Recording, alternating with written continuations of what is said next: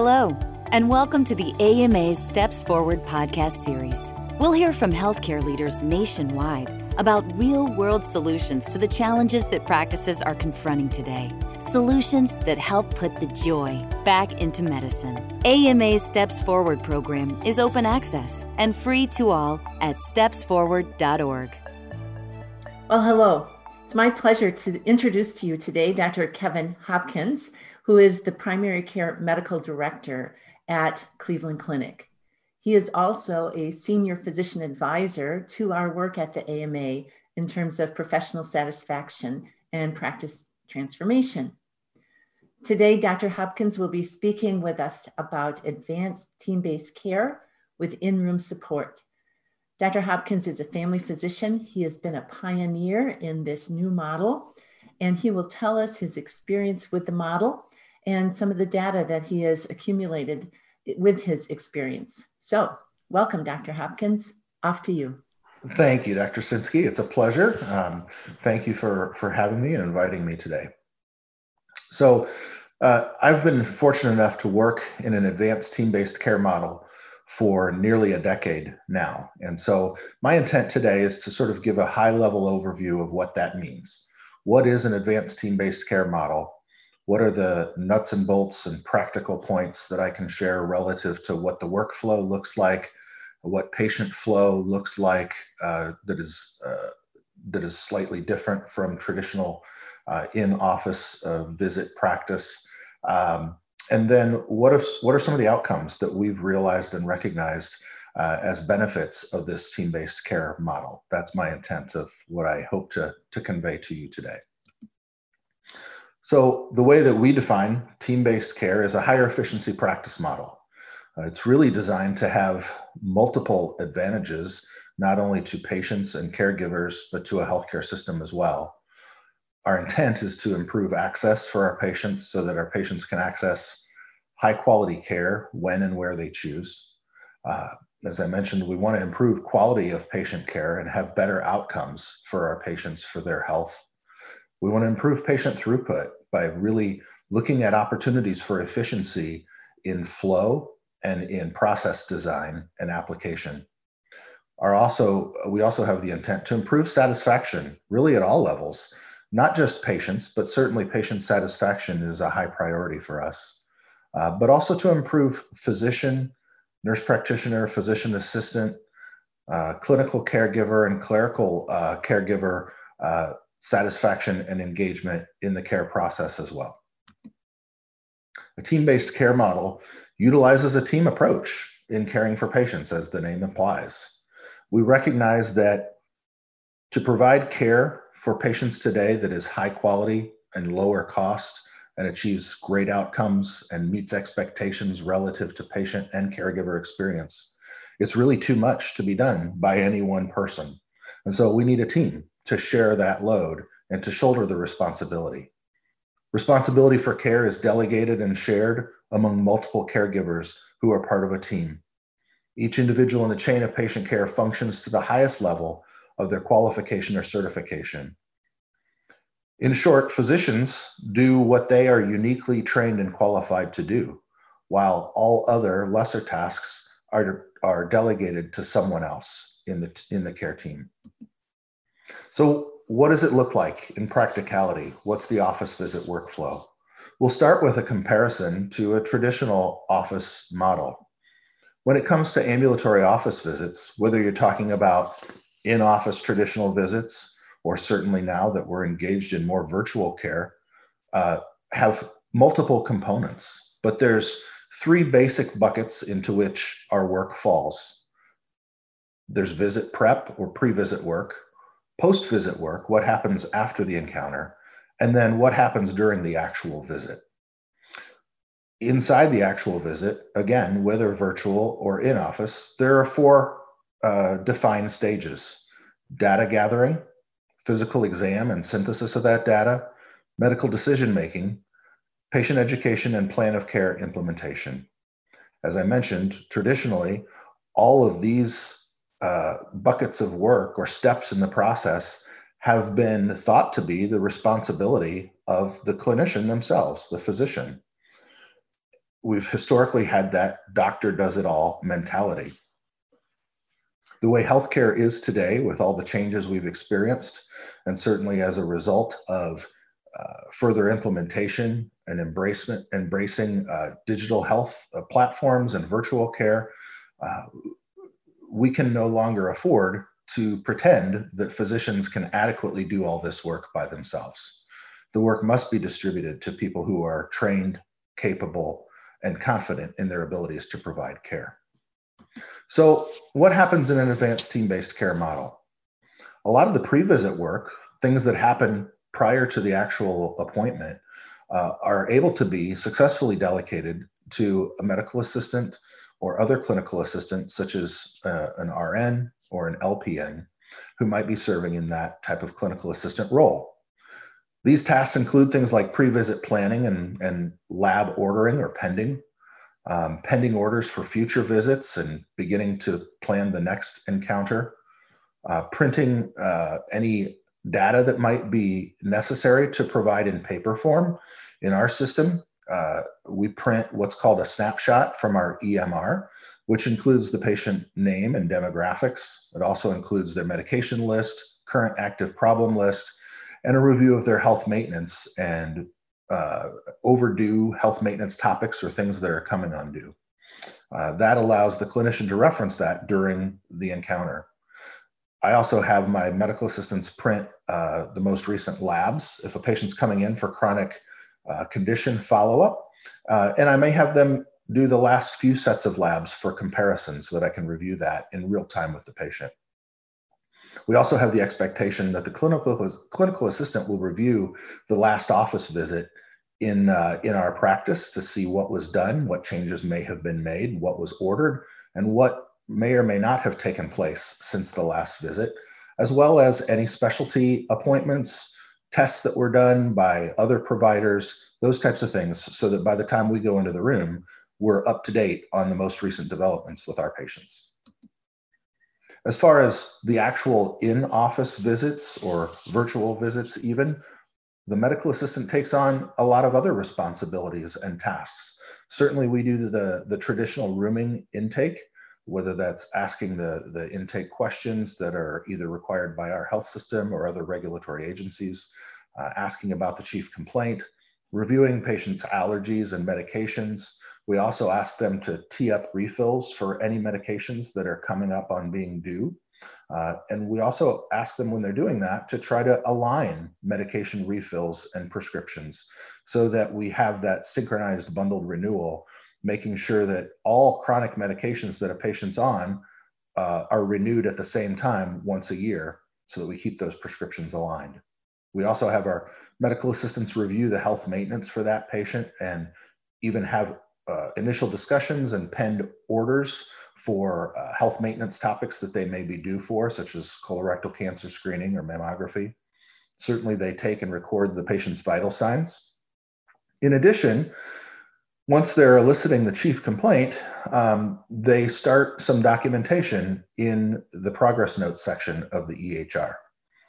Our medical assistants are vital at helping to set an agenda for the visit. As we all know, patients come in with their agenda for an appointment, and we have our agenda as well of things we wish to accomplish, all in a relatively short period of time. So we want to make sure we get on the same page.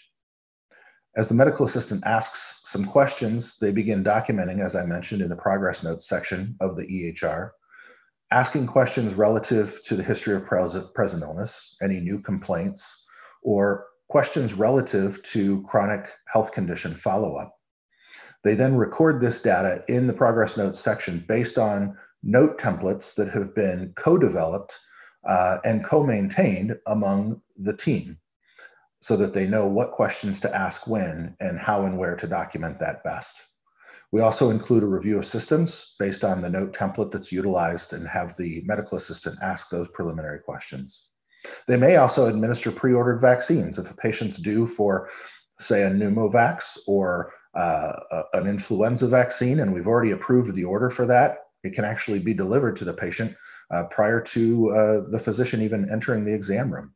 We also ask them to consider things like point of care testing. If a patient's coming in for urinary symptoms, they may want to go ahead and get a urine sample If a patient's coming in for chest pain or palpitations, in addition to alerting the rest of the clinical team, they may go ahead and do an EKG based on our current and normal practices. And then once they've completed the rooming intake, then they present the patient, much like a medical student or resident would, to the attending physician so that we can move on throughout their visit. So it's a lot of work. We all understand that, but certainly medical assistants, RNs, LPNs who are trained to do this are perfectly capable of accomplishing it and doing it well. So what does that leave for the physician to do during the course of the office visit? Well, what we do is come into the room with our medical assistants. The medical assistant sits at the computer and now sort of takes on the role of scribe of that visit. So they are in the room to help with documentation support. But the physician then confirms the history that has been pre-collected by the medical assistant, now taking ownership and responsibility for that history. We also perform the pertinent physical exam, complete the medical decision-making, articulate the plan, both for the benefit of the patient and also for our medical assistants, so that they can begin to penned orders based on what we articulate as the plan of care. Then the physician has responsibility for ultimately filing those orders, whether it's for a test, a referral, or even a medication refill or a new medication start. We also then put in the charge entry for the encounter for that day. By having help with in-room documentation support, it allows me to remain 100% focused on the patient rather than fumbling with a computer or looking for data. I allow my medical assistant to do that so that I can maintain eye contact and be totally engaged with the patient in the moment. That then allows me to exit the exam room and move on to other work while my medical assistant remains in the room to wrap up the visit. Throughout the visit, as I mentioned, the medical assistant remains in the room with me as the physician, functioning as a scribe, essentially. They implement the plan that I've articulated by pending orders. They update the problem list as needed. They provide educational resources based on links that we may provide to patients through the patient-facing electronic portal or in printed form. They also complete forms, letters, other documents that need to be filled out for the physician signature. They'll even schedule a follow-up visit in the exam room, and that's a huge patient satisfier. It also gives some measure of support over the clinical schedule to our clinical staff who know our patients best. The medical assistant then really completes and wraps up the visit by delivering the after-visit summary to the patient, including their instructions, make sure that the patient understands what's going on and what the next steps are, and completes the visit, then gives a warm handoff of that patient to the next team member, which may be a clerical team member, or they may actually discharge the patient from the office setting. The medical assistants also do charge entry for the work that they completed, which is also important. After the visit and in between visits, the medical assistants assist with documentation of the assessment and plan of the note. They may follow up on test result status and make sure that a patient completed, for instance, their fecal occult blood testing that we may have sent them home with that day, or lab tests that were ordered. And then they also look ahead at scheduled patients coming up in the next few days or next few weeks to make sure that any pre-work for that patient was done ahead of time. So I want to pivot now from talking about the process of advanced team-based care to outcomes. What did we see as a result of putting this type of model into play? My practice converted to a team-based care model in the second quarter of 2011, as I mentioned at the top of our visit today, nearly a decade ago. And so some of the data that I have is relative to that time period because it shows you the transition from our traditional model of care to an advanced team-based care model and what we experienced as a result of that transition. This bar graph shows productivity in terms of actual office visits or patients seen per month. And this is for May 2011 through August 2012. As I said, we went live with team-based care in second quarter 2011. So our baseline was 100 slots per week of scheduled patient visits, or 400 per month. Over the course of this time period of slightly more than a year, we realized an average of 102 additional patient visits per month above and beyond what our previous baseline template had been. This is nearly equivalent to an additional full week of productivity each month based on just the visit volume. This is a similar set of data expressed in RVUs, relative value units, for 2010, 2011, and 2012. The red line is 2010 data from my own practice by month. The yellow line is 2011, and the green is partial 2012 data. As you can see, when we initiated team-based care in Q2 of 2011, that's where you start to see the yellow and red lines begin to diverge. And the increased volume of visits that I mentioned in the previous slide translated to certainly a recognized and realized increase volume of RVUs, which then led to increase in collections and revenue as a result. I also want to share with you that regardless of what type of payment model or contract you may be involved in for care for patients, an advanced team-based care model makes sense, not only from a practicality and caregiver burnout prevention and mitigation standpoint, but also, as I mentioned, from a quality of care and a value-based care perspective by improving the quality of care while decreasing the overall cost of care. What this graph shows is our evidence, our anecdotal evidence of the relationship that seemingly exists between access or primary care practice encounters and hospitalization or hospital admission utilization. And that is that there seems to be an inversely proportional relationship that the more frequently our patients in primary care access our services, whether it's through a virtual encounter or in-office encounter, the less likely they are to utilize inpatient and observational hospital resources. So when you're thinking about value-based care, it certainly affects the cost curve for the care that we deliver. And so advanced team-based care in a lot of ways makes sense regardless of what payment model you may be a part of. I want to share with you a little bit about our patient experience and quality metrics outcomes as well. This shows Q2 2011 data compared to Q2 2012 data in my own practice for some patient experience outcomes. You'll see that we appreciated significant improvements in our patient experience scores during the time of implementation of our advanced team-based care model. One that stands out, so I've placed a circle on here, is the question about the time that the clinician or clinical provider spent with the patient. On average, I probably spend the same amount or even a little less time in an exam room with a patient now. But the perception is that it's more because it's higher quality, better quality time, because I'm focused on the patient rather than focused on a computer screen. So you'll see that our patients score us, and this trend has continued to this day, much higher in this category than they did previously. Some quality indicators that we chose to track during the time of conversion are included here, and you'll see that all of them saw some, even though they may be modest gains or improvements in our performance. Some of this is around just documentation. So for instance, another thing that we track that's not on here is patients with coronary disease or diabetes who are on daily aspirin. A lot of our patients were taking it because I had asked them to or recommended it, but a lot of times I'd failed to document it in the EMR. And as we all know, if it wasn't documented, it wasn't done. So some of that was just improvement in documentation quality and thoroughness because I was having somebody else do it instead of me trying to do it all.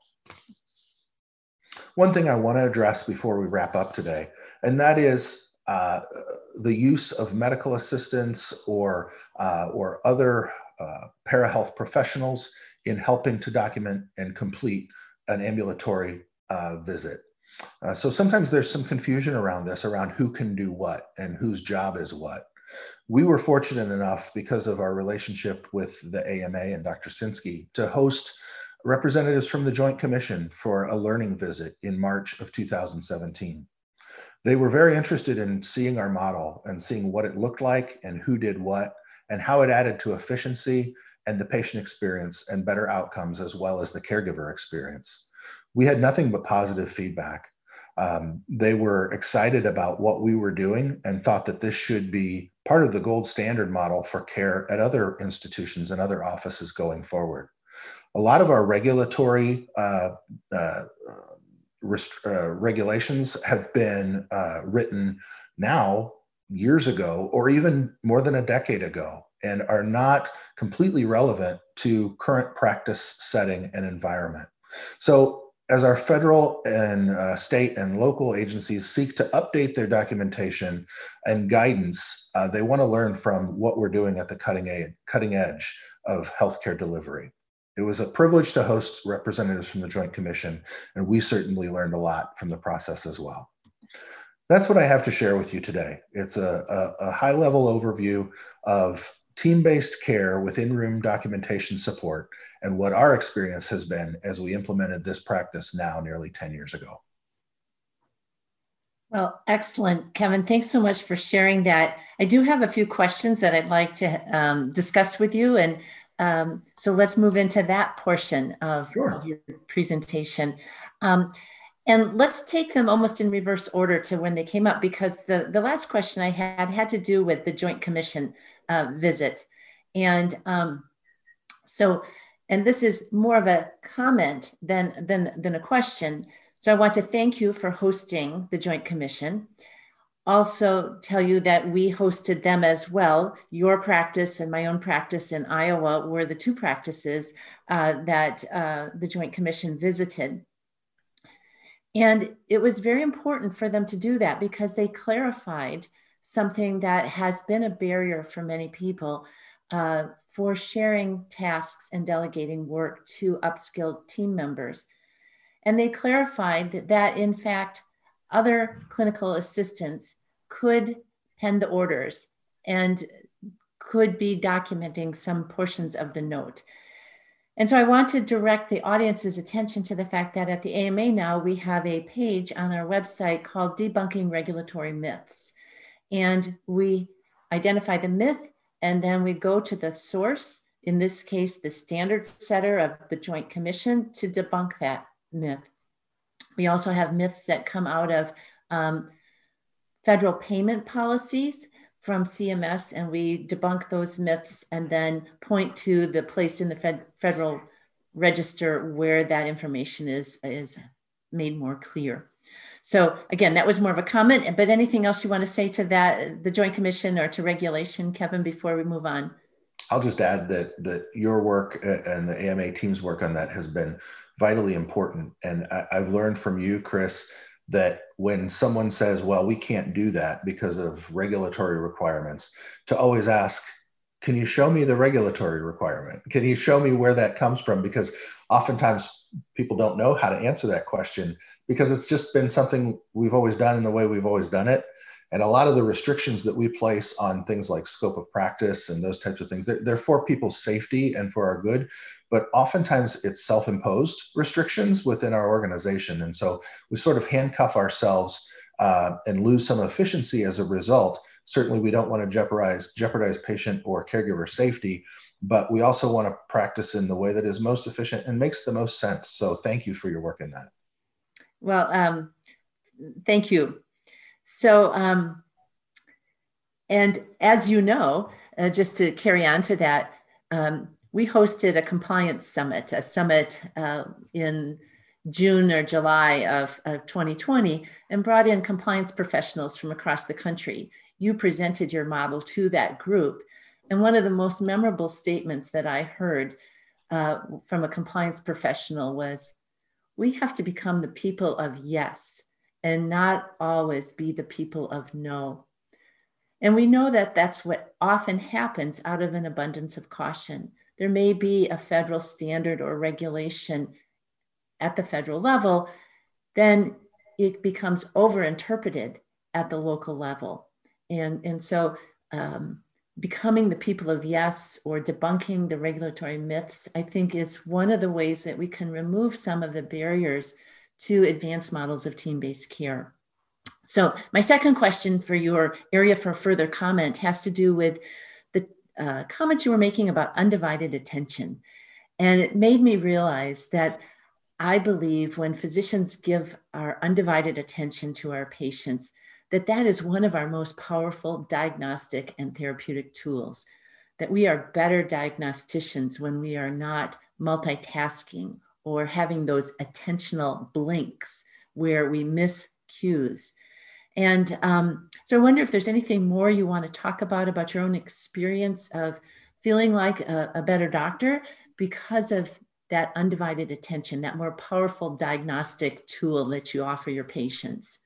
Yes, we've probably all experienced the importance and the value of being present in the moment. And certainly that is valuable for our patients and the relationships we have with our patients. It's also valuable for our personal relationships, right? I know when I'm not exactly present, I'm not as good of a husband, I'm not as good of a father. Yes. And those are relationships that are vitally important to me. So I need to be present in the moment. And patients find value in that. I think if I'm not present in the moment, if I'm distracted by fumbling with a computer or trying to do data entry work, I'm missing out on potential things like body language, nonverbal communication, and what my patient may be telling me with their body and their face, that their words are giving me a different message. So I think that is vitally important, that we are completely 100% present, actively engaged with our patients. Great, great. And then the last area that I'd like to expand on just a little bit was the actual model itself and the spectrum of skill levels among the potential assistants. I think many people confuse scribing and advanced team-based models of care.